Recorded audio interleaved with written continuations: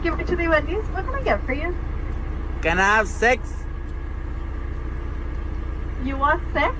No, stupid. Number 6. Oh.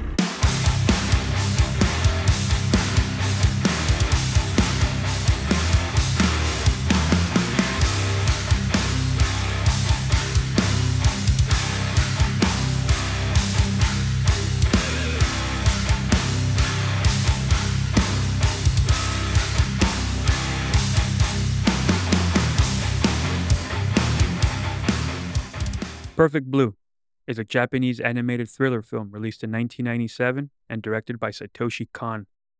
Perfect Blue tells the story of Mima, a J-pop group member who pursues a different career path, much to the dismay of a fan, which results in various murders. The movie is available on Plex. Please consider watching this film before joining us for the discussion portion of the show. Spoiler alerts are ahead. Mima, a member of the J-pop group Cham, has decided to leave the group to pursue an acting career. She receives fan mail with a link to a website called Mima's Room. In this website, journal entries are posted about her daily life in great detail. However, she is disturbed by it, as she is clearly not the one posting anything. The one responsible behind Mima's Room is an obsessive fan named Memania, who is seen stalking her. Mima begins her acting career doing minor roles. Her agent, Mr. Tarokoro, is able to get Mima a bigger role in a show. However, it involves her acting out a rape scene. Mima's agent, Rumi, is vehemently against it, but Mima decides to do it anyway. Affected by the scene, as well as the paranoia for the Mima's Room website, Mima begins to see her reflection in the mirror talking to her, with her reflection telling her that she is the real Mima. People who are helpful to Mima's acting career mysteriously get murdered. It is even worse as Mima finds evidence of the murders inside her home as she struggles to tell apart real life from her thoughts due to the added stress. Memania makes his way to the set and attempts to rape and murder Mima on the instructions of the woman Mima sees in her reflections. However, Mima uses a hammer to wound him. Rumi finds a distraught Mima and takes her home, but then reveals to Mima that she was the one responsible for Mima's room, and used Memania to take blame from it, thus revealing that Rumi has another personality pretending to be Mima's pop idol persona. Angered by leaving Cham, Rumi feels that it's her duty to destroy and replace her. Rumi chases Mima through her apartment complex, but is injured with a shard of glass, resulting in Rumi approaching oncoming traffic, but Mima saves her. As time passes on, Mima, now a successful actress, visits Rumi, who is now in a mental hospital. The film ends with Rumi's doctor informing Mima that Rumi continues to pretend to be a pop idol. As Mima gets into her car, she looks in the mirror and assures herself that she is the real Mima.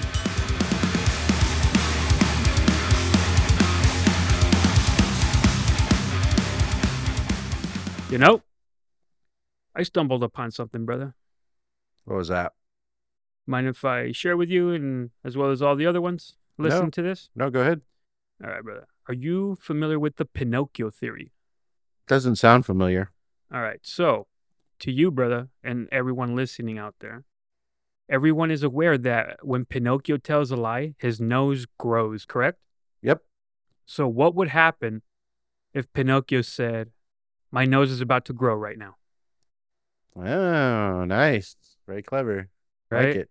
So his nose wouldn't be able to grow because he wouldn't be telling a lie. But if it doesn't grow, that means he's lying. Yes. It's a... But it can't grow because he didn't tell a lie.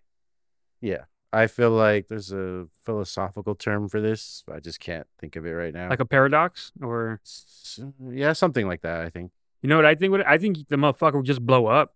Yeah, he wouldn't be able to handle what the fuck just happened with this mindfuck of a question. Yeah.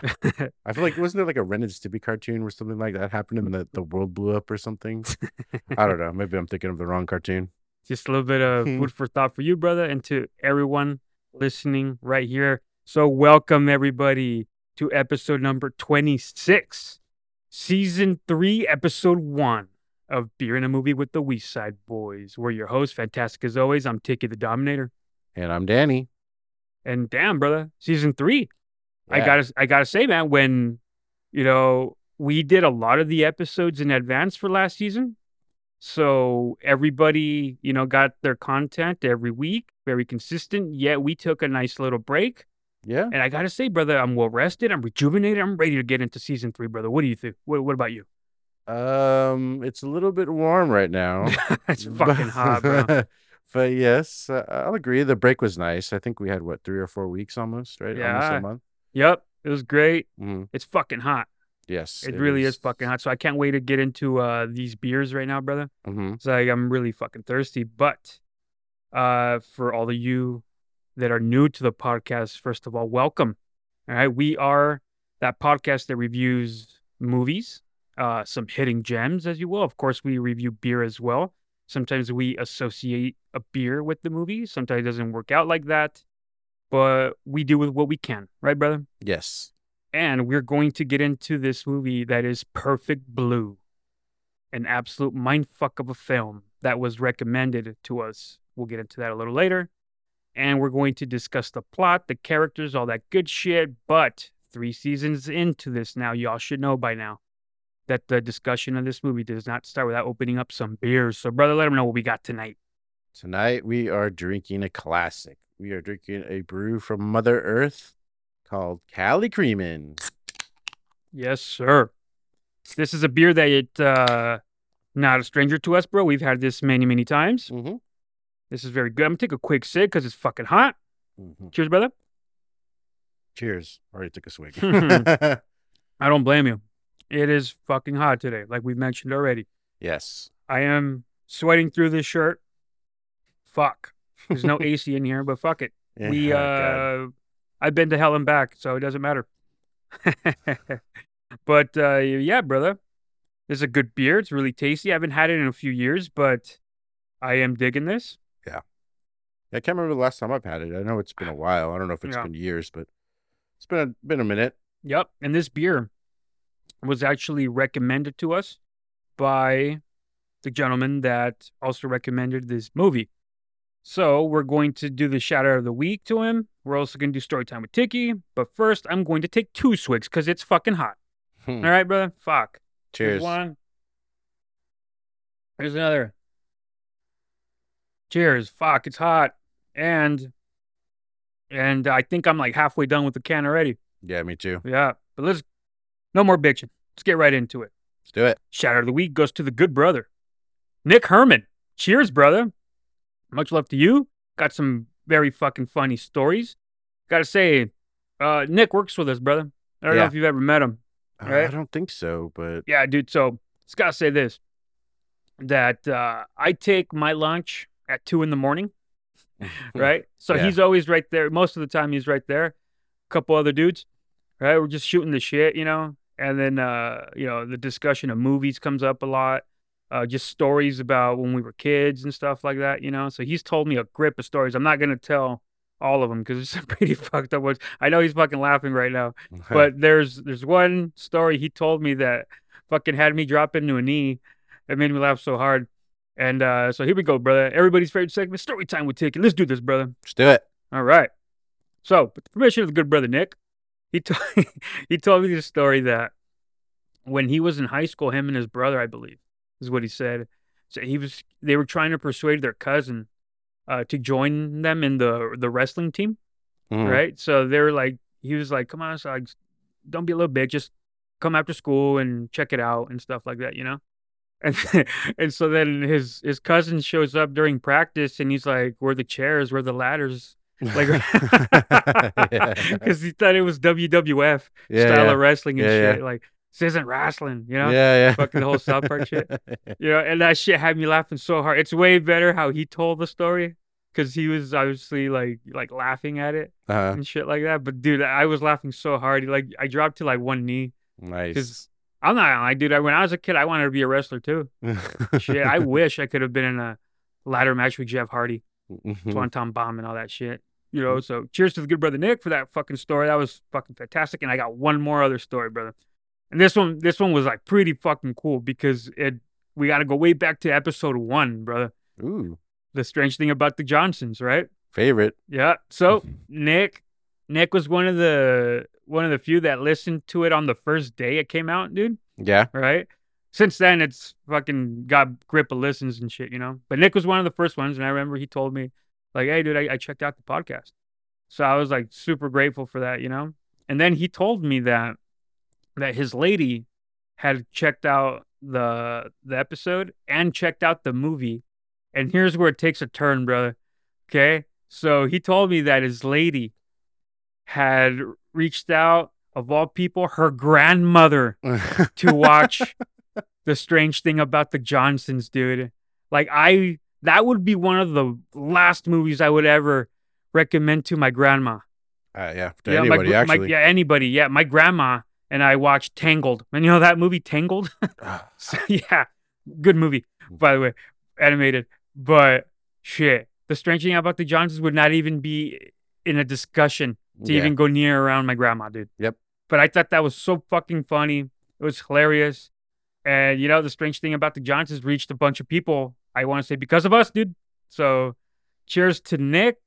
Cheers to his lady and his lady's grandmother. Cheers to you. Cheers. Swig for the good man. Mm-hmm. Holy shit. How are we going to top that, dude? I don't know. Just got to keep drinking then, huh? Yeah. But all right, brother. It gets after pretty much finishing this can because we're thirsty-ass motherfuckers right now. Yep. It's time to rank the beer, dude. What do you got? Let's do it. I'll go first this time. All right. Mother Earth. I've always enjoyed the brewery. Yep. I can't remember the first time. I think the first time I had a Mother Earth beer was over 10 years ago. Mm-hmm. Was it this one? I think it was this one, but this was the first time I had a Mother Earth. It was Cali Creamin'. Yeah. Anyways, I still stand by it. This is the best cream ale that I've ever had. Mm-hmm. I've tried a bunch. None of them have come close. This beer is a nice, solid drink. I will say it's very polarizing. Everyone you meet that has tried this beer, they're either going to love it or they're going to hate it. Yeah. I've never met anybody who was just like, it's in the middle. So it's either one or the other. I happen to fall into the love it category.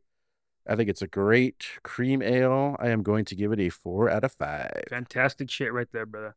And actually, I got a little story before I get into my ranking, brother. All right. Because I remember we've been to Mother Earth quite a bit of times. Yes, right? we have. And there was one time we went with shout out to the good brother Ned Nava, fucking shout out number 8,755 or whatever, approximately his that many shout outs to him. Yeah. But I remember we went to Mother Earth, dude, and we had the sampler. Mm-hmm. Right? Yeah. And, you know, so I get whatever the fuck it was, you know, and Ned, he makes this like weird face. I saw he's making this weird face. And I asked him like, what's going on, dude? What's wrong? And he's like, I didn't like the beer. I go, what are you drinking? He's like, oh, I'm drinking the ginger. Remember that one, bro? The ginger? Yeah. I think beer? it was Call Me Ginger, right? Call Me Ginger. Yeah. Mm-hmm. And then, so I was like, what's wrong with it? He's like, it's too gingery. It's like, yeah, that's probably gonna happen, dude. You know, but yeah, swig for Ned right here. Cheers. Mm-hmm. But for me, as far as this ranking, even though it's a beer that's on the lighter side, man, I really enjoy this. I prefer it on tap, but I'm also gonna give it a 4 out of 5. Nice. It's a good beer, man. I really do like it. Mm-hmm. But I'm not digging it too much in a can. I know I'm a bit of a snob right here, and I should like it more because it's fucking sweating balls over here, brother. Yeah, I don't know. I feel like it doesn't taste that difference between the tap and a can to me, at least this beer, but maybe you're onto something. Yeah.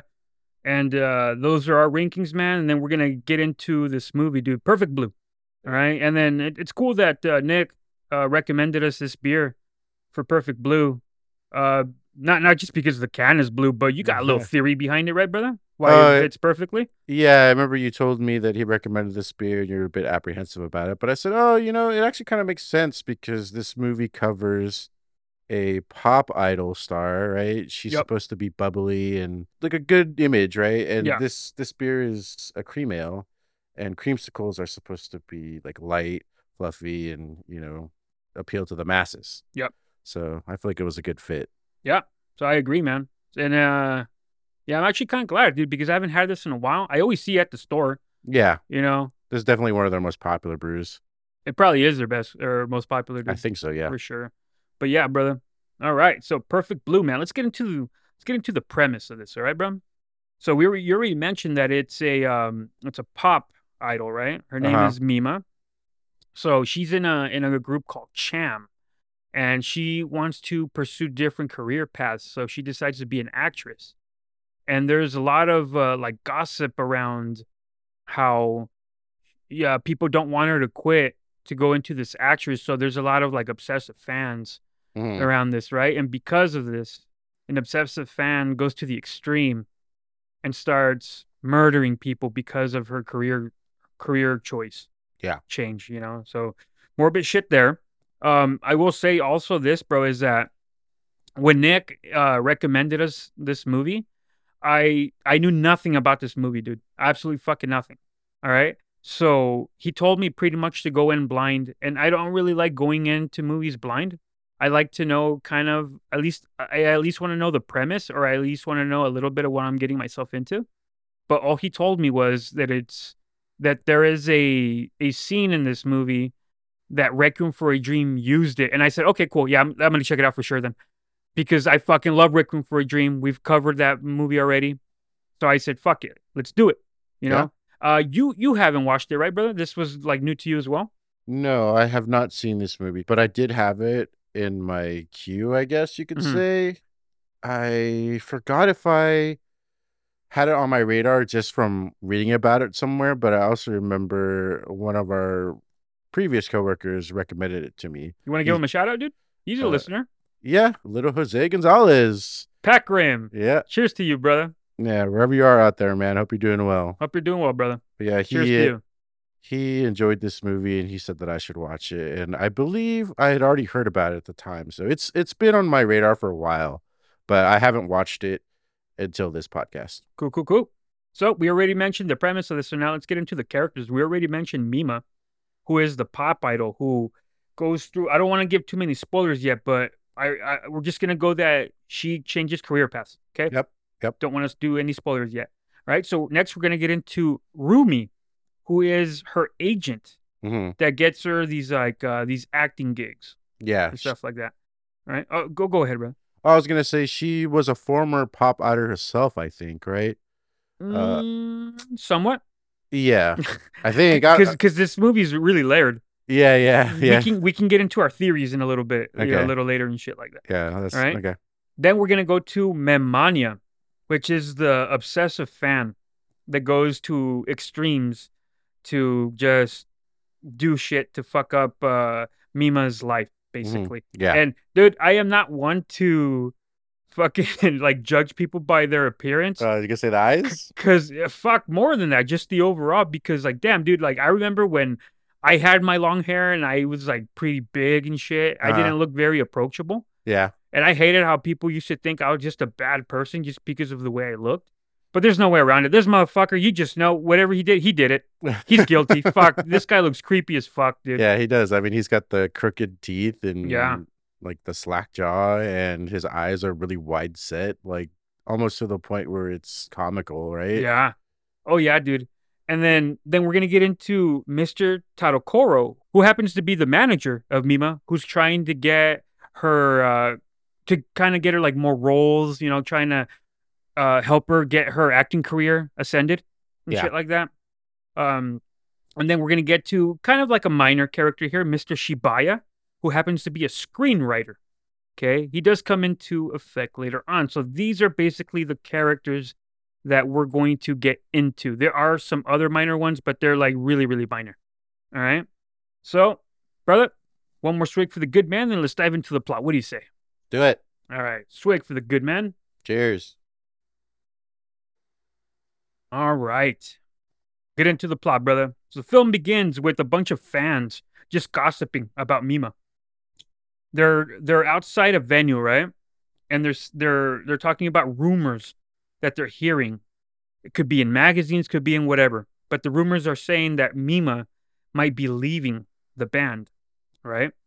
So what you do see is also that you see these guys that are just there, and apparently they have been in like previous shows for Cham, the J-pop group, and they've been fucking shit up. Like they've been just like throwing trash. They've been a disturbance, basically, right? Yep. And then when they get into Cham, dude, like the J-pop group, right? I got this like really like Sailor Moon animation type vibe to it, dude. I don't know if you did. Yeah. I never watched Sailor Moon. The only way I watched it was because I would watch my sister watching it. Mm.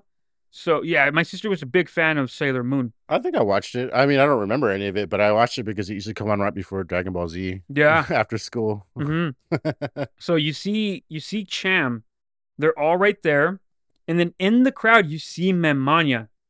He's fucking creeping, bro. He's in the crowd. He's like in the very front too. Yeah. You just know he just by looking at him, he's bad news, dude. Like they did a good job at animating him being like, "Oh fuck, dude, what the fuck is that?" You know? Yeah. And then what I like about this is that they do a good job by going like back and forth with the performance of Cham and then going into Mima's like everyday life, Mhm. which is really cool because then you see her like just like doing everyday shit. You know, she's buying a certain type of milk. She's buying food for her fishes. You know, just little shit like that. You know, Yeah. that does come into play later on. And then it goes back to the performances, good shit right there. It keeps cutting back and forth. I thought it was rather seamless in my opinion.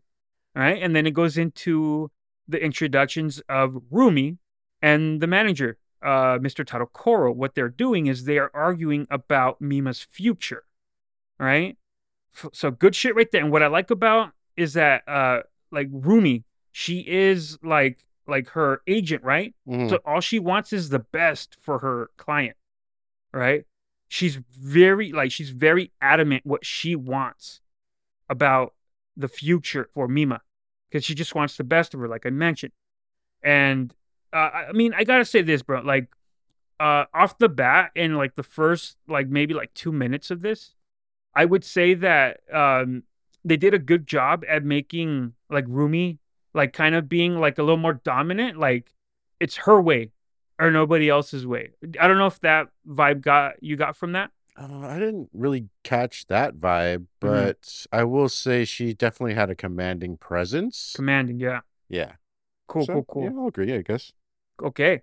So again, it cuts back to the performance, and then the guys that I mentioned earlier, they start throwing shit into like while the performance is going on. So they're starting shit, right? Yeah, it looks like they were drinking beer too, or something. Could be. Yeah. But they're just fucking shit up. And then you can even see people in the back, like where the curtains are at. They'll be like, "Oh, these fucking guys again," Yeah. you know? So then and this fucking sucks, dude, because they made it seem that Cham only played one song. Yeah. And then they were gonna say, like, all right, this is our last song. Well, they did. I think that they only played one song because one of the crowd members yells, what does he say? He's like, you can't just play one song. So I think they really literally played just one song, and then That's bullshit, man. If I paid money to see them, dude, they better fucking play some more shit. Not an encore. You know what I mean? So I'd be pissed too. Yeah. So maybe that could be why they were starting to throw shit, but they had already mentioned that these guys had been in previous shows just starting shit. Yeah. So who knows, right?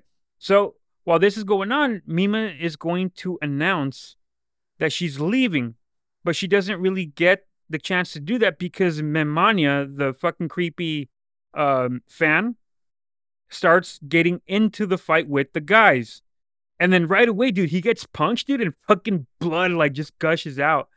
You know? That isn't very real, but again, it's an animated movie. So I don't really have a problem with that. I don't know. What do you say, bro? Yeah, I mean, it was believable. If you get punched, it only takes one punch to start bleeding. So I forgot. Why does he intervene? Just because they were throwing the cans, right? Yeah. Yeah. And he is an obsessive. We don't quite know that yet. We just know based off his appearance that this motherfucker means business. You know? But yeah, that starts. And then she finally announces that, yeah, I am leaving Cham after 2.5 years to pursue an acting career. She does seem kind of apprehensive too. Like the way she says it is not very confident. Yeah. Yeah. Almost like she regretting already, you know? I had a little qualm here, brother, about this. All right. So they want to bring this to your attention that Mima is a pop idol, right? Yes. So think in my pop idol. Like when I think of a pop idol, dude, I think of like Michael Jackson. Someone that was like famous everywhere, dude. Right? Yet, in these fucking shows, like in this particular show, if she's a pop idol, then why are they playing at such a tiny venue? Well, I think it's different, right? This movie was made in 1998. And I think they're more of kind of like, are you familiar with like K-pop? Not much. well, neither am I, to be honest with you, but I know that these kind of pop idols, they're kind of like dime a dozen. They're kind of like, I would say, like the Backstreet Boys, but even less. Mm-hmm. So they're like these groups that are just, they come out of nowhere and they're super popular, but they don't really have a whole lot. They're definitely not like a Michael Jackson. You're thinking, you're comparing like apples to oranges. Okay. So it's like a cultural difference. I see. Mhm. I still thought the venue could have looked bigger because Yeah. if they're gossiping over someone's like career choice that much, then I think there should have been more people involved in the crowd as far as this little venue holds. I think that's also kind of why they portrayed it like that, because in the beginning, when they say that, oh, she's thinking about leaving Cham, they say, oh, this is their last venue, like it's a shitty venue is pretty much what they're saying. So I think it's trying to show that at this point in time, they're popular but not very popular. Gotcha. So they're just kind of like, they're still in that dime a dozen phase. Cool. All right, but yeah, 2.5 years, right? That is what she mentioned. Yeah. Okay, cool. Makes sense. But then again, she leaves, dude, and there's paparazzi. So it's like, why would there be paparazzi when she's getting into her limo if they aren't that fucking, you get what I'm saying? It's kind of contradicting itself a little bit. Yeah, I would think it's more kind of like it's kind of like a Bam Margera, right? Mm-hmm. Like there's still paparazzi following him around. It's like that, right? Like but he's not like everyday news and shit like that. Yeah. And even if it is, it's always bad shit. Yeah. Okay, cool. All right, brother. Sounds good. But again, like I mentioned, the paparazzi and everything. Mm-hmm. So while she, Mima is getting into like her car, the vehicle or whatever, she's getting this fan mail, right? And the fan mail it's an envelope with like a pink heart on it to give you the appearance of this fucking letter that comes into effect later on, right? And then it goes into when she goes into her room, right? So I guess now thinking of it, dude.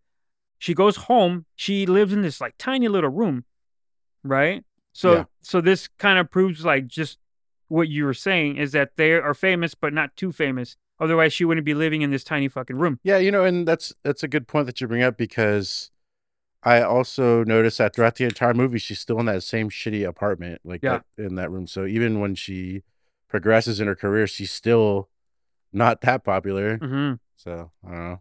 Yeah. So she goes into her room and she starts opening the fan mail. And this is where comes the link for Mima's room, which, by the way, bro, that's fucking creepy, dude. Yeah. If you get like a fan mail like that with a link to a website and it has like a bunch of your shit on there, like the computer, she hasn't hooked up the computer yet. We'll get into that in a little bit. But that's just like, what the fuck is this? Like Mima's room. Like, and it's like, it's written from the perspective as if she was writing it herself. Yeah, we'll get into that in a little bit, dude. Right? So when this is going on, this is where she gets Mima's room, like, brought to her, right? But then she gets a phone call from her mom, right? It's a little rude how she talks. Did you notice that? She was a little rude. Like, oh, something's happening. Call back in 5 minutes. Not even saying bye and shit like that. Well, her bath was going to run over, man. She had to run away, dude. Sure. Yeah, that's cool. Right? So she goes to check on the bath. She gets the phone call again. It's like, Mom, what did I tell you? But it's just some person with heavy breathing. Yeah. And then her fax machine goes off. All right? And it says traitor all over, like, on the page and shit like that. Yeah, I didn't know what that said. I'll bring that up because I didn't put the subtitles on because I did, and it looked like the subtitles were being translated from Japanese. But I watched it in English. Did you watch it in English? I did. Okay, so the subtitles from the version I was watching, they didn't match up very well. So I turned them off, and I didn't see anything written. Gotcha. Yeah, well, it said traitor. Okay. Over and over and over again. Gotcha. So by this point, because we've already seen the movie, bro, we know who the fuck it is. Yeah. Right? I kind of had an inkling, too, that it was that weird guy because they're playing him up. Yeah. And then, dude, you know what I will say about this? The thing I like about this movie is the transitions that they do from one scene to the next, because you get this, like, traitor facts, and then you get to just, like, Mima saying, "Who are you?" And I was like, what's going on? And she just keeps saying, "Who are you? Who are you?" And that is like, and then it transitions to her, like on the set, kicking off her career as an actress. And she's clearly fucking nervous, dude, because "Who are you?" is the only line she has in this scene that this job that she has. Yeah. That's it. Who are you? That's the only thing she has to say. And she's putting so much pressure on herself to get this one line correct. Mm-hmm. Right? So this is where they're on the set. Rumi gets the fan mail. And then, which, by the way, dude, I fucking saw Memanya on the set too. And it's like, how did this motherfucker get here? Yeah, he was like lurking or something, right? Yeah, dude. It's like, man, you got to get to the point. It all makes sense later on. But it's like, dude, when you're watching this the first time, you're like, how the fuck did this creepy motherfucker get on the set? Mm-hmm. You know, it's just like, dude, like, you're taking it to the extreme here, man. Like, kick the fuck back. You know, I'm not going to follow Metallica wherever I go, man. Yeah. You know, I'm just saying and shit. But all right, so this is kind of like not an introduction, but because we've already mentioned Mr. Tadokoro, but he's in there too because he is her agent, right? And he ends up getting this fan mail that Rumi gets, and he takes it from her, right? Yeah. Because it was intended for Mima. And then out of nowhere, the fucking fan mail explodes, dude. Yeah, it was right? like it was a mail bomb, right? Yeah. Dude, it was, and then he's fucking bleeding, dude, and he says, "I'm all right." You're not fucking all right, dog. You're bleeding. You're on the ground. How the fuck are you all right? Yeah. You know? And then for like the way it's all set up and shit, it was almost comical to me what happened next because they go to Rumi in the room with Mima at her home, the tiny little place to set up like the computer. Yeah. So that she can check out the link. But then she like brings it up to her attention, like, should I be worried about the letter? She goes, nah, it's just a prank. Like, what the fuck do you mean it's just a prank? This shit blew up. Well, even the guy, Mr. How do you say it? Tadokoro. He said that, or they say that he didn't even want to like make a big deal out of it. It's like, what the fuck? Yeah. And I will also say one throwback to nostalgia lane from this scene is when they open the internet browser. Mm-hmm. It's Netscape Navigator. Do you remember that shit, dude? That reminds me of being in fucking middle school. Vaguely, because like I remember back when like internet first happened, you had to have like a phone connected to it. Yeah. Yeah, I remember that. I only had it through like my school, right? When you went to the computer lab. Yeah. And that was like such a throwback. I was like, oh man, dude, I remember that. Holy shit. But, yeah. Oh yeah, dude. Throwback shit right there, dude. Yeah. But again, bro, like if this happened, right? If there was fan mail intended to me, right? And clearly people were not happy with Mima announcing that she was changing career paths, and you're getting fan mail that blows up now, I'm not going to just like dismiss it like that. Well, she wanted to make a big deal out of it. She wanted to call the cops. So at least she was the only one taking it serious. Mm-hmm. It's just her agent and the manager were just like, it was nothing. Yeah, true that, brother. But yes, Mima's room. Then this gets to like creepy territory right here, brother. Because Mima's room gets brought up, and then she goes into Mima's room, and then you just see like these journal entries, man. So imagine that, bro. You are new to this website that's all about you, and there are journal entries with fucking precise detail, bro. Like the details here are fucking crazy. They even tell you what first step you took getting out of the train. Mm-hmm. What fish food you get for your fishes, what type of certain organic fucking milk you buy. Like, that is fucking creepy, dude. And clearly she's not the one that's posting this shit. So that's going to fuck with her psyche. You get what I'm saying? Yeah. Fuck, dude. That's disturbing as fuck to me. Yeah, it definitely was. Mm-hmm. But when she first reads it, she starts laughing. Like, she takes it lighthearted. But then as she reads more of them, she's like, wait, what the fuck? How do they know this much about me? Mm-hmm. So it was interesting. It was, dude. So transition to Rumi and Mr. Tadokoro arguing about how Mima doesn't have enough scenes because they really just desperately want... They don't want it to make it seem like it's a mistake that she left Cham to go to a career path if it's starting so low with just like imagine that, dude. If you're quote unquote a pop idol, right? And then your first film or whatever it is that you do, it's only one line. That's not exactly the start that you want. Yeah, that's true. But I feel like that's realistic because it is. Even big you got to start stars, somewhere, right? Yeah, big stars nowadays, they start off with like little cameo roles. Mm-hmm. Not everybody could be Eminem and get 8 Mile straight off the bat, right? Yeah. So, very, very true, brother. Yeah. Very true. So now, like, I guess like a natural progression would be like, all right, so now let's go to argue that she gets 3 scenes, Mm-hmm. not just the one, right? Yeah. So then, while they're arguing that Rumi and Mr. Hakoro is what I'm saying, they're arguing about the 3 scenes. You do see Cham like in the same room with them, right? They come in and like it looks a little obvious that Mima's acting career is not going as strong as she had hoped for. Yet you see that Cham, without her, has started has a song that made it to the top 100 charts. Yeah. So it's like shit, like that's gotta burn. Yeah. You know what I mean? Fucking burn, man. So put that in there. Transitions to Mima in a subway. And I fucking love this scene, bro. This was fucking crazy. So now you can see that Mima's room is fucking with her psyche because the journal entries, right? Saying that, oh, you stepped off on this foot when you left the subway. So she's about to step off and she has this like, oh shit, I need to stop. Like what foot am I stepping off of? While all the people behind her are telling her to hurry the fuck up and get off. Yeah. You know? So it's just, she's getting increasingly more with this like paranoia. You get what I'm saying? Yeah. Like it's in her mentally now that somebody's watching her, man. And it's just like this fucking, like just a horrible feeling.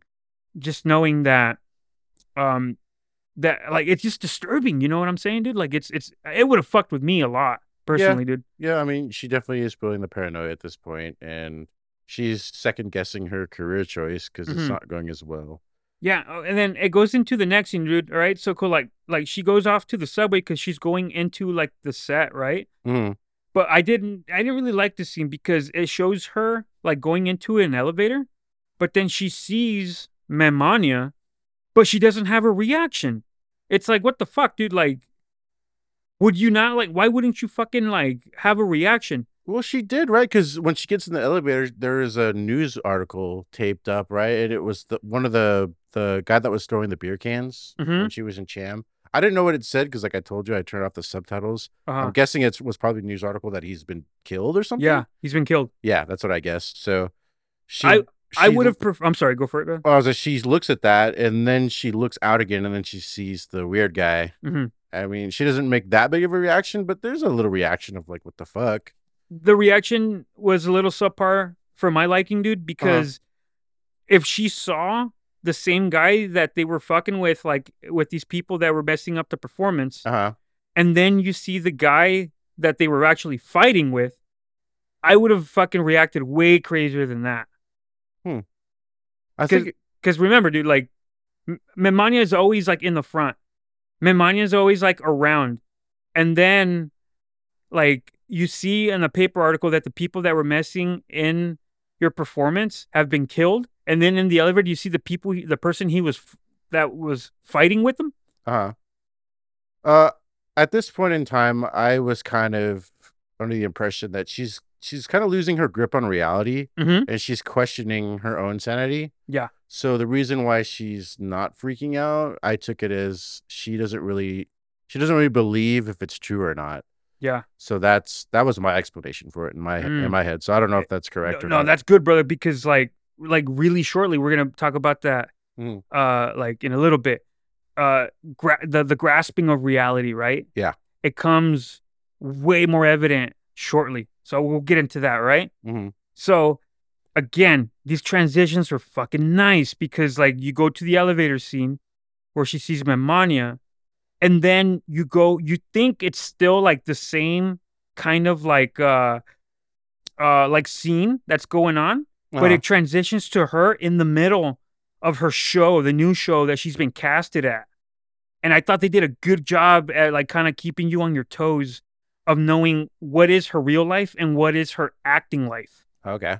It was fucking great, man. I very much appreciated that. All right. So then fucked up scene right here, kind of, because again, Mr. Tadakoro and Rumi are arguing about, hey, you got to give Mima a different role because she's ready like to do bigger shit.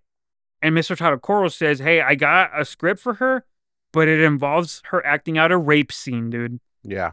And yeah, if you're the agent, you just want the best for her. So Rumi says, fuck this. No, not happening. She's not doing a rape scene. Yeah. without even like talking to her about it quite yet. You know what I mean? Yeah, she even says that she wants her to maintain her pop idol Yes, image. the persona, right? Yeah. Yeah. Good shit right there, because I think like Rumi, like again I mentioned, like she wants it her way, man. She wants it to that. She wants her to succeed. If it's not her way, it's not nobody's way. At least I Okay. kind of get that. You Okay. know, she's really demanding. You Yeah. know, so I do like that. But we get to that a little later. That even though she's not with it, Mima agrees to do this fucking like rape scene. Yeah. You know, fucking brutal shit right there, man. Mm. But then it transitions to the subway scene, dude. And this goes back to the grasping of reality, because now this is the part where she's in the subway and her reflection ends up talking to her, dude. Yeah. The reflection tells her, I'm the real Mima, right? Fucking crazy shit, dude. So I like that a lot. So let's put this shit in perspective now, brother. Okay. All right. You have fan mail where they're telling you that there's a website dedicated to you. Then you get fan mail that fucking explodes, right? Now you have this crazy fucking paranoia of possibly some fucking person chasing you. Just, the elevator scene in hindsight, from our perspective, right? Yeah. And now you have your reflection fucking talking to you. She's not all up there, man. Yeah, that's what I got. And it's a fucked up feeling. And then fucking transition to probably the most fucked up part of this movie, which is Mima acting out the rape scene, dude. And the filming of this is brutal, man, because they're directed like, no, you got to do better, right? You got to get closer, you got to get to her faster, and all this shit. And then the guy that is doing the rape scene with her even fucking goes to her and says, "Hey, I'm so sorry about this," you know. And here's the one thing I took back to this, dude, is like, I think voice acting is very underappreciated, man.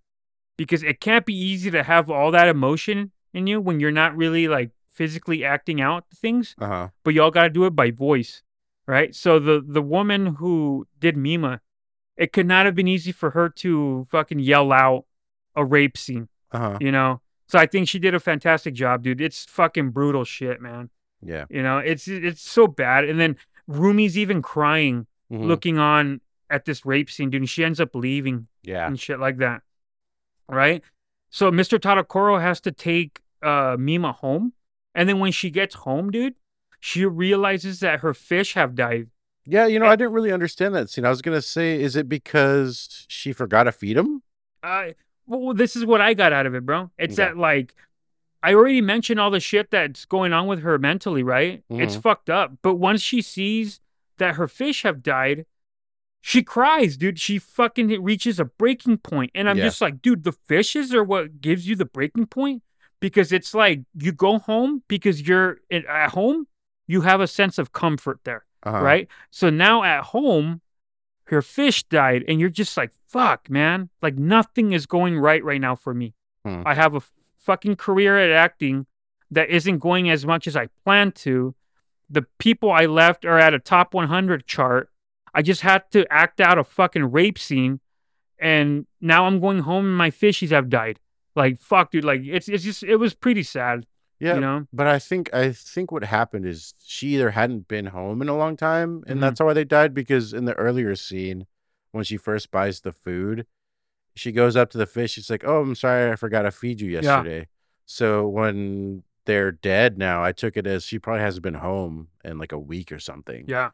And now she's like, whoops.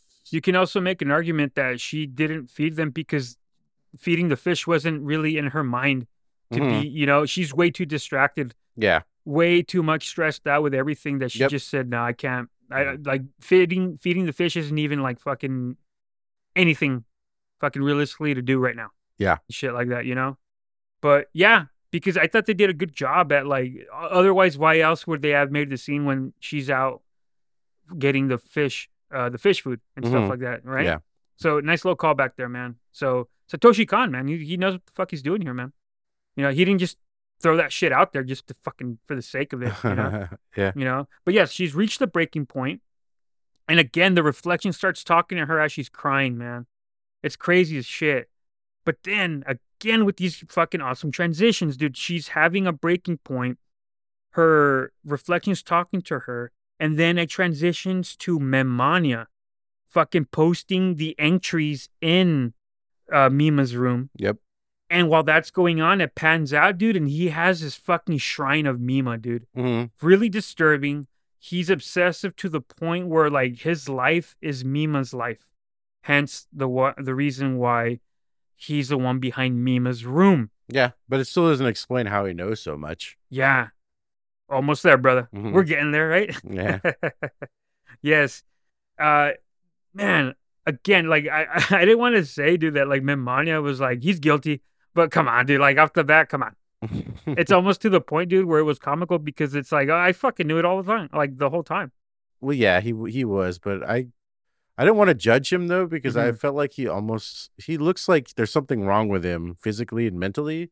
Like I thought maybe he was going to be like a disabled person. I mean, did you get that vibe at all? Just No. by the way he looks. By the way he looks, I just knew that. Well, okay, now I get what you're saying, dude. Yeah, like like- mentally, he's not all Yeah. up there Yeah. to the point where, yeah, okay, then yes, we agree on that then. Okay. Because, come on, dude. No, I'm not trying to poke fun. I'm just saying that's No, I what, know, I that's know. what I thought because he clearly looks different than everybody else Yeah. just from a physical standpoint. So like maybe I figured maybe there's something wrong with him. Yeah. But you know what's crazy about this dude is that, like, even though Mima, like, is, like, somewhat, like, traumatized Uh-huh. with this shit, she ends up, like, going back to Mima's room to checking out, like, the journal entries, dude. Mm-hmm. Like, wouldn't you want to, like, back away from that? Or you're just too curious to know what the fuck's going to happen next, you know? But she goes on to Mima's room and sees that some of the entries are now being lies. Did you get that part, dude? I think I missed that part. Yeah, so... Oh, I think, yeah, never mind. I know what you're talking about. Yes. Yeah, so she's looking on, she's, like, saying, okay, now these entries are fucking wrong. Yeah. So now it's fucking with her even more. Uh-huh. And while that's going on, the reflection starts talking to her again. So it gives me the impression, is this all in her head? Or is she just fucking, like, too fucked up at this point, you know? Yeah. It's fucking crazy, dude. Uh-huh. Again, like, this movie did a good job keeping me on my toes, dude, because I didn't know what the fuck was going on. Yeah, I was a little confused as well. Yeah, I didn't know what was, like, real life or what was in Mima's head Mhm. with her stressed out paranoia shit that's going on. Yes. Great stuff right there, man. So transition to the person who was responsible for the rape scene, like the one who wrote out the screenwriter, right? Uh-huh. His name is Mr. Shibaya. So he goes and gets murdered. He was, like, on his way to the set, right? Uh-huh. And gets murdered. Brutal shit right there, man. What did you get about this, like, murder scene, dude? Because I thought it was, like, pretty fucking, like, what's the word? I have a word I'm looking for, dude, but, like, not gory, but I was like, damn, dude.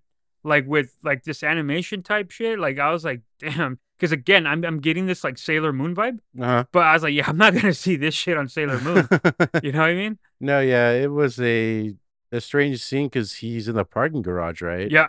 And then he hears the music playing, and then it turns out to be a boombox in the elevator. Mm-hmm. And we don't see him get murdered, but it cuts to him Yeah. on the 5th floor, and his eyes are stabbed out, Yeah, dude. and there's blood everywhere. So it was pretty intense. Yeah. I didn't really know what to think at that point. Yes. So I was gonna say, go for it, brother. Go for I it. figured it was the crazy fan. Mhm. I kind of went with that maybe that's it because that's what they want us to think. But Yeah, exactly. So Mr. Shibaya was on his way to the set, or excuse me, holy shit, took this long, dude, for the burp? yeah, the burp of the week. You know what I mean? Yep, there we go. So what I was under the impression here was that Mr. Shibaya was on his way to, like, the set, Mhm. but then it, like, goes into the scene where Cham is talking about a photo shoot that Mima's going to do with Yeah. this, like, pornographer, dude. Uh-huh. Right? And then they even say, like, yeah, man, this pornographer, man, like, why would Mima be involved with this guy? She's going to be nude. Like, you know, this isn't, like, something that, like, we would be doing kind of thing, you know? While this is going on, man, they show Cham having a performance, dude. So it cuts back and forth to that, to Mima having this photo shoot where she's naked, Mhm. which, by the way, bro, because I went into this blind, dude. I did not expect there to be nudity in this fucking movie, dude. I did not. And so I was just like taken aback. So you get to Cham performing, and then the whole photo shoot with all the nudes and stuff that are going to come out into magazines and stuff like that, right? Yes. Because it goes into a magazine. And so this is the part, dude, where I fucking popped, dude. Because this is the part where Mima is like in the tub. And, dude, this is the callback to Requiem for a Dream, dude. That was fucking awesome, dude. Mm-hmm. So shout out to the good brother Nick. Because, like, this is the scene he was talking about. Because in the movie, Requiem for a Dream, Marion is going through withdrawal. And she's in the tub, and she's kind of like in the fetal position somewhat. Mm-hmm. Not all the way to her side or anything like that. But then she like kind of just like yells while she's under the water. And they did they got that scene from this scene in Perfect Blue. That's cool. Fucking awesome, dude. I very much enjoyed that. It made me almost want to watch Requiem for a Dream, as depressing as it was and stuff like that. You know? I feel like this movie's pretty depressing too. It is, man. Yeah. Like just even going forward and shit, dude, it is. All right. So at this point now, some time has passed because the nudes for the magazine have came out. Mm-hmm. And then you see Memania going to this like store and buying all the fucking magazines. Yeah. You know, because it's kind of in a way that like, oh, you can't look at her because she's mine type of thing. Yeah. But it's like, hey, dude, this is the only place that are going to sell this magazine. Yep. You know what I mean? Yeah. But again, like, Memania's just like this fucking crazy motherfucker, dude. Man. It was fucking crazy, man. Like, overall, bro, like, so far, I'm really digging this because I did not expect it to be this fucking dark, dude. I had a semi inkling that it was going to be dark, but not necessarily this dark. Mm-hmm. Yeah, dude. And then it goes to the reflection of Mima, right? Like Mima's reflection, the one that tells her like she's a real Mima. Mm-hmm. That reflection of Mima is talking to Memania and sends him emails. Yes. Telling him you need to kill this fucking fake Mima, which is the real Mima. Mm-hmm. And so that's what Memania goes out to do. Mm-hmm. But we're not quite there yet. So then it gets to an acting scene where Mima is in her new acting role, right? And then she sees Memania, dude, and she stumbles her lines and she says, fuck, it's like, it's crazy. Yeah. And then she wakes up from a nightmare, dude. Mm-hmm. Fucking badass, dude. That thing was so cool. Like that one kind of caught me off guard. Mm-hmm. But no, there's more. So then she wakes up from her nightmare and then she's like at some like recording studio where the fucking fake Mima is chasing her. And then Memania fucking like runs her over with a truck. And then it's like, yo, this is another fucking nightmare. Yeah. So I was like, dude, like, I don't know where this is going, dude. Like, this is taking me in directions I had no idea. Yeah, she kept waking up in the bed, right? I felt like at some point I was like, hey, man, is this Groundhog's Day? Like, dude, right? That's what I thought. Yeah. Fuck, exactly, dude. Yeah. Yeah, and then, there's more, dude. So she snaps back to reality, dude. And then she's back into her new show where she fucking messes up her lines again because she sees Memania. Yes. Right? And then, like, fucking... it goes into like she's at this point, bro, she's fucking struggling mightily to distinguish what her real life is with her acting career. Right? So then she wakes up from a fucking another nightmare, dude. Yeah. And I was like, damn, a third fucking nightmare, dude. It's like Inception, right? A nightmare within a nightmare. Yes. Dude. And then it goes this part I thought was pretty sad, dude, because so now Mima is with Rumi. And she doesn't know what's real life and what's not. So she gets a glass and fucking breaks it. Yeah. And she bleeds just to ask, like, is it real? So now she's so mentally fucked up that she has to start, like, feeling pain in order for her to know what is life and what is not. Yeah. Fuck. This fucking movie was turning me sideways, brother. Like, over. And then, bro, it doesn't fucking stop there, bro. It pretty much puts the fucking gas on more. Because then it transitions to the pornographer, right? Mm-hmm. That was photographing the nudes and stuff. Yeah. And he gets fucking murdered, bro. Yeah. This scene was fucking brutal, dude. I did not expect this to be this fucking like gruesome. Because you see that he's watching the show that Mima is in, right? Yep. And then pizza delivery, and then the pizza deliverer fucking just stabs him in the fucking eye. Yep. There's a bit of a fucking delay, right, to when he gets shanked in the eye. But I thought it was fucking great because it was shocking. I was like, whoa, like, what the fuck? And then he reacts. Mm-hmm. Fucking blood spilling everywhere. So then the fucking pizza guy, who turns out to be Mima, at least the Mima that we're seeing, right? Yes. It's Mima. Did you get that, bro? Or were you confused? No, I didn't know it was her at first when the pizza person stabbed him in the eye. Yeah. But once they were fighting and after she stabs him in the dick, Yeah. and then when she pushes him on the ground and the hat falls off, then yeah, it's Mima. Yeah. But dude, the murder scene was brutal as fuck. Yeah. Because stabs him in the eye, and then the guy goes and reaches for a phone and then gets stabbed in the hand. Oh yeah. Then he runs away, and then he fucking gets behind a door, but then he gets stabbed through the glass door. Mm-hmm. And it just keeps going from there, man. Crazy shit, man. I was not expecting that. Good stuff right there, man. And then it goes into Mima in her room, waking up from a nightmare. So was this like a nightmare to another fucking nightmare? But at this point, it's like it's not really distinguished yet because like she gets a phone call saying that the pornographer has been murdered. Yes. And then she looks into her fucking closet and there's the evidence that the person was murdered that she did. And it's like, fuck, dude, like what is going on, dude? Mm-hmm. It was so good, man. I very much enjoyed that. Like I like what a mindfuck this movie is so far, dude. Yeah. You know? Any fucking details about this you'd like to add, bro, before we go into more? Because we're almost at the end, dude. Yeah. This is going pretty well. We haven't hit the part yet where it kind of further mindfucks you because it cuts between her. That's the next one. Okay, then let's just go into it, bro. Yeah, go into it. Cool. So yes, bro. So we see that this is like the evidence, right? Has been either been planted or she's the one that fucking did it. Yeah. So it goes into, and again, these transitions are fucking amazing, dude. So then we get to the part where there's a whole identity disorder. Yeah, she's in a police interrogation room. Yes, and she calls herself Yoko. Mm-hmm. And then we realize, holy shit, like this is the show that she's in. Yeah, this isn't her real life. Yeah, but dude, she fucking nails her lines, dude. Because because at this point, dude, she doesn't exactly have to act out anything because in her fucking mind, she's living out what's supposed to happen in the fucking show. Yeah.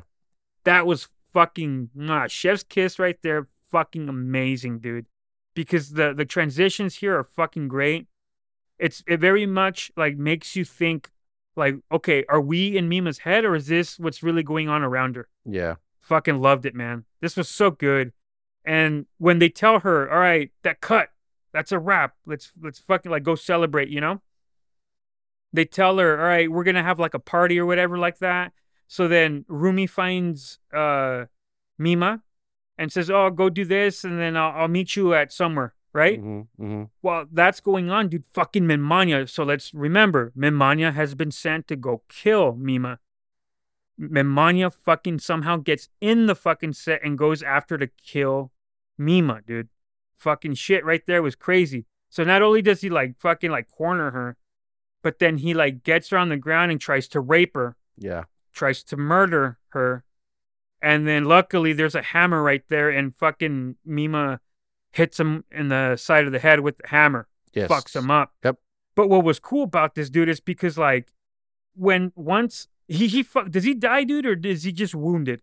I think he just gets knocked out because his body is gone later on when she brings Rumi to go look at it, and he's gone. So yeah, but like I thought they could have done maybe a better job at like doing that part because I don't know if he was dead or if he was just fucked up. Yeah, and again, you don't really see him again for like the rest of the movie and shit like that. But what was cool about this shit was that after she fucks him up with the hammer, she either hallucinates or you see like the people fucking applauding, like the audience applauding her. Mm-hmm.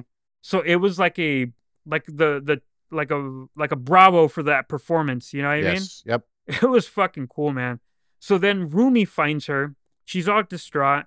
And she says, all right, I'm going to take you home. But did you notice, brother? She says, I'm going to take you to Mima's room. Yeah. Did you notice that? Yeah, I did. I thought that was strange. It was strange, huh? Mm-hmm. So I was like, okay. I know something's about to happen right here. Yeah. So sure enough, she takes, she doesn't take Mima to her room, but she takes Mima to, is it her room, dude? Yeah, it's Rumi's room, It's Rumi's room. but it's like modeled after yes, her because like it's the revelation yes. that Rumi was a pop idol in her fucking mind, right? Yeah. She even dresses up like Mima when she was in Cham, right? And then reveals to her like that she's the one responsible for Mima's room, that she's the one that got Mimania to fucking kill, well, maybe not to kill the people, but kind of be like the scapegoat for all this bullshit, you know? And I was just like, damn, dude, this is fucking crazy. Like, it was a nice little twist, although I kind of did see it coming after she said, I'm going to take you to Mima's room. Mm-hmm. Yeah, I kind of wonder, like, if she had not said that, I think I would have been a little more surprised. Yes. But pretty good, in my opinion. You want to know what also is kind of weird, too? Go for it, bud. Rumi's also has really wide set eyes. Uh-huh. And so does Mamania. Is there like is there some kind of link there? That's Holy what shit, bro. Nobody else in the movie has those weird wide set eyes except for those two that I noticed. So Yeah. I don't know. Okay, dude. And then, oh yeah, dude, you're fucking right about that, dude. Because like now that I look back on it, because I've seen it a few times, I was like, like maybe like everything was right in front of us. You know what I mean? Yeah. I mean, even when I first saw her, I thought Rumi looked weird. Mm-hmm. She just had really wide set eyes, so I don't know. Yeah. Yes, maybe I'm just tripping. Dude, and then, you know what, dude? In the next scene, dude, I got a little confused, dude, because they show Memania or let's say he died, okay? We don't know for sure. Mm. But then you have Mr. Tadokoro fucking dead right next to him. Yes. So they don't show it, but what I think happens is Memania, he gets knocked out and maybe he didn't wake up, but Rumi probably grabbed his body and then she killed him. Yeah. I think that's what happened. But at this point, it has to be Rumi right now, Yeah. since she made the revelation that she was the one behind it. She had to have killed Mr. Tadokoro, right? She had to have been the one that planted all that shit and the evidence in Mima's room. Yep. Although I still think that that's in Mima's head, though. No. You never know, because you can make an argument for both. Because remember, by that point, she was having a nightmare within a nightmare within a nightmare. Mm-hmm. So it's, it does a good job as us. Like, if Mima can't fucking distinguish what's real life from us, they did a good job for us for distinguishing what is life, whether in Mima's head or what really is happening. Yeah. Okay, I'll give you that. That makes sense. Yeah, because you can make an argument for both. Mm-hmm. Yeah. I'm all fucking twisted up right here, brother. Yeah. But yes, Mr. Tadokoro's dead now, dude. And so after the revelation, Rumi's fucking because like she sent Memania to go kill her, right? Obviously that didn't happen, so now she has to take matters into her own hands. Yep. So she has to go and kill Mima while she's wearing the whole pop idol persona. Yeah. You know what she wanted to do, look like if she was in Cham, right? Yeah. But I gotta say, dude, these chase scenes were a little bullshit to me. Why? Didn't really like them. Okay. Like you can tell that because like they get chased after this like apartment complex, right? Yeah. And like the falls are pretty far down. Okay. And she gets up like right away. Sure, you can say adrenaline, whatever, but there aren't really marks on her. It's an animated movie. You can fucking animate bruises and shit on them. They don't do that. They failed to do that. All right. Go for it, brother. I just thought it was weird that Rumi, in some scenes, she looks exactly like Mima, but then in other scenes, she's got the wide set eyes and she's got some junk in her trunk. You know what I mean? Like they don't look anything alike, and it switches between them. So I was kind of like, "What the fuck is going on right now?" Yeah. But yeah. But yes, dude. I'll admit I wasn't a big fan of the balcony scenes. I just thought the falls were pretty fucking lame. Okay. And then to make it even, okay, dude. Okay, so let's get to the point now where Rumi is like about to kill Mima, but Mima takes off her wig, right? Mm-hmm. So she takes off her wig, which cool. Yeah, I get the symbolism there. Like, oh, my wig's gone. That means I'm not complete as far as this persona from Cham is, right? Yeah. But then it fucking looks like she dove into the shard of glass, dude. It looked it was done poorly, dude. I did not like how that looked. Okay. It almost looked like she threw herself on there when she didn't, dude. Did you get that, dude? Like, dude, this part almost made me laugh. I was like, what the fuck is she diving at? No, I didn't really get that. I thought she just fell, but I don't know. It did not look good, man. Okay. I thought it looked like shit, honestly. Okay. It almost like left a sour taste because this is like at the tail end of the movie. Uh-huh. And I was like, fuck, what the fuck is this? You know? I thought that was going to kill her. Yeah. But yeah, it didn't. Go back and watch that scene, dude, and see how fucking, now that I've brought it to your attention. Okay. Go back and watch it, and then you're going to be like, okay, the wig comes off. She freaks out. Yeah. And then she fucking falls into the, it's like, no, like, what is this? I don't know. It didn't look good to me, dude. Okay. Right? So she gets fucking stabbed through this shard of glass, and then it makes her stumble upon oncoming traffic. Good scene right here because Mima saves her. Did you think she was going to get run over, or did it didn't make a believer out of you? I thought she was going to get run over. Oh, yeah? Mm-hmm. It would have made sense, too, because, like, the nightmares that Mima was having, that Memania ran, you know, I thought she was going to get ran over, too. Yeah. And it would have made, like, a fucking ending for her to being like, all right, this bitch is dead. Yeah. But it doesn't. And it goes into the ending scene where it goes to Rumi inside a mental hospital and Mima visiting her. But by this time, Mima's acting career has ascended. She's successful. Although you don't really see it, they tell you that she's successful. Yeah. So she goes and visits Rumi in this mental hospital. And you even see two orderlies saying, like, hey, that's Mima over there. And they're like, no, that can't be Mima. Like, why would she be here of all places? Yeah. You know? And it's sad because, like, Rumi is in this mental hospital. And then the doctor tells her, like, yeah, she still believes she's this pop idol persona. So she never got over it. So then Mima leaves. And as depressing as it is, gets back into her car, looks at herself in the reflection, and she says, I'm the real Mima. Yeah. End credits roll. That was the end of Perfect Blue. Yeah. Overall, man, a total mindfuck of a film. Yeah. I did not know whether to distinguish what was in the stress fucking brain of Mima or her acting career for that moment, for that matter, or what was really going on. Yeah. Because I don't know who would be there as an indication of who was real and who was not. Yes. It did a fantastic job, I felt, you know, and it was super dark. Like, definitely, I didn't expect anything like this, man. So I was pleasantly surprised. Yeah, what do you say, brother? No, I thought it was interesting. It wasn't what I initially expected either. Definitely really dark as far as the movies that we do. A huge departure from Spirited Away, right? Oh, yeah. Hell yeah. This is definitely not a family-friendly movie. It's very adult subject matter. But no, this one, it definitely was a thinker. I was really confused. I admitted to you earlier that I read up the Wikipedia page afterwards to see, just to read their plot points that they had written out to see if I had missed something. And then it made a little bit more sense to me. But overall, I did like it because it was a thinker. Yeah.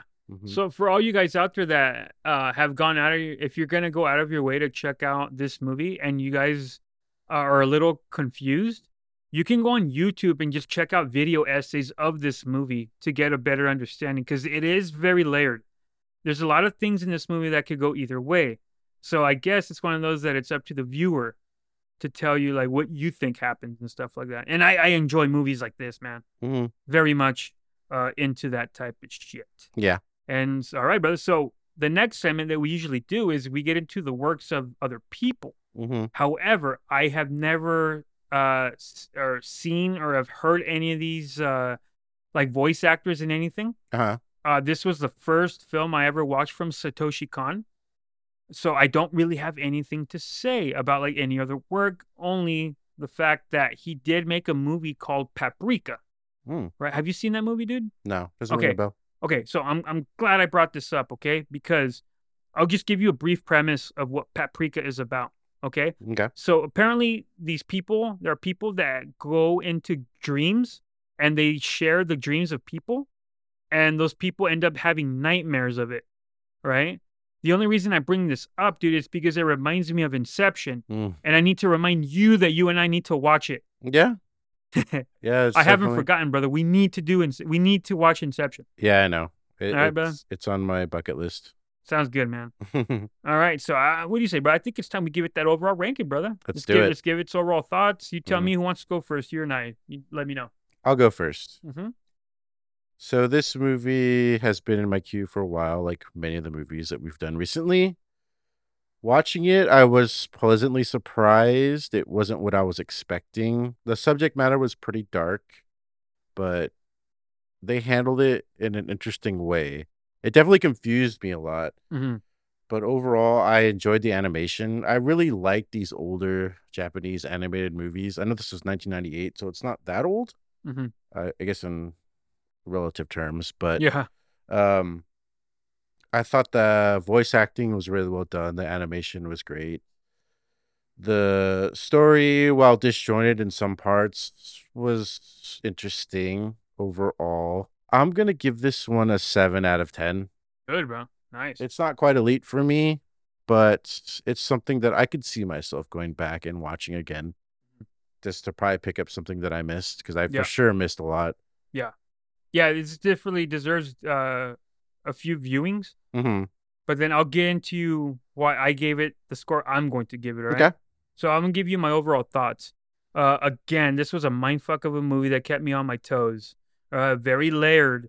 I thought they did an excellent job as far as the transitions goes, and doing a good job at not knowing what was reality and what was inside Mima's head.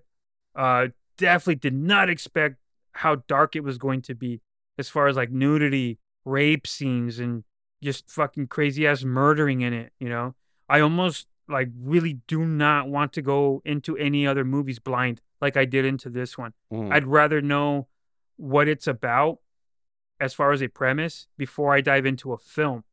I very much liked, I'm a sucker for Requiem for a Dream. So anytime there's like any reference there, or I would say Requiem for a Dream took it from them, Yeah. but anything, if there's ever a connection there, I'm always going to enjoy it.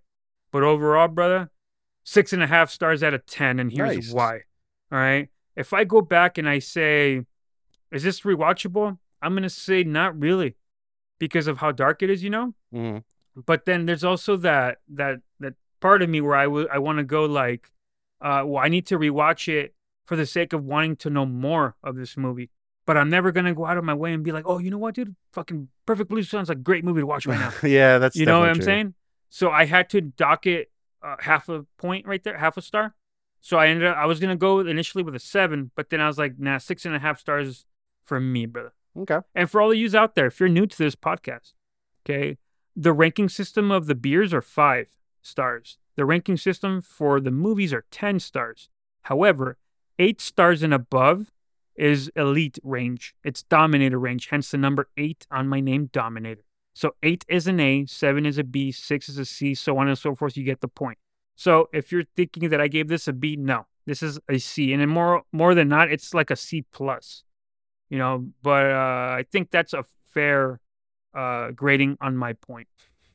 What do you say, brother? Yeah, that's good. When you said that, I know it made me remember that scene from Tommy Boy when he's Mhm. looking at his grades and he's like, D plus, I passed. Yeah. Dude, that part is like, some people do go to college for 7 years, Richard. He's like, yeah, they're called doctors. Yeah. He's like, what was it? Telling me about a shade under a decade? Yeah. Oh, yeah. Good shit right there, brother. Mhm. But by the way, Nick, the good brother Nick, he's a big fan of Tommy Boy, so I know he's laughing his ass off watching this. Yeah. We've talked about that all the time. Yeah. But yeah, so Nick, here's a cheers to you, my friend. Cheers. Swig for the good men right here. Mm-hmm. Mm-hmm. And we're going to end it right there. So for all of you that took the time to check out this review, thank you so much for taking the time out of your busy day. Please join us next week. We got a special one next week, right, brother? Yes, we do. And that is because it's my birthday week. And we're going to do a pick of one of my favorite films of all time. And we're not going to do like a beer association, nothing. It's just what I want, a movie I want to review, the beer I want to drink, So just please go out for that. And if you check the episode for next week, I'll count that as a happy birthday wish, okay? So please do that for me. All right? So we're going to end it right there, man. So cheers to all of you. Much love to all of you. Remember to be kind to one another. Love y'all so much. And peace. Mwah. See you later.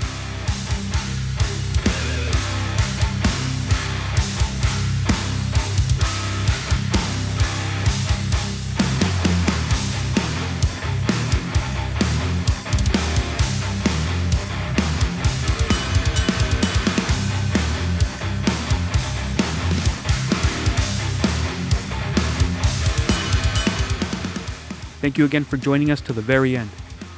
Please join us next week for my birthday episode as we review one of my favorite films of all time. And that movie is Arrival, a film directed by Denis Villeneuve. So please go out of your way to watch the movie and then join us for the discussion portion of the show. Love to all, and bottoms up.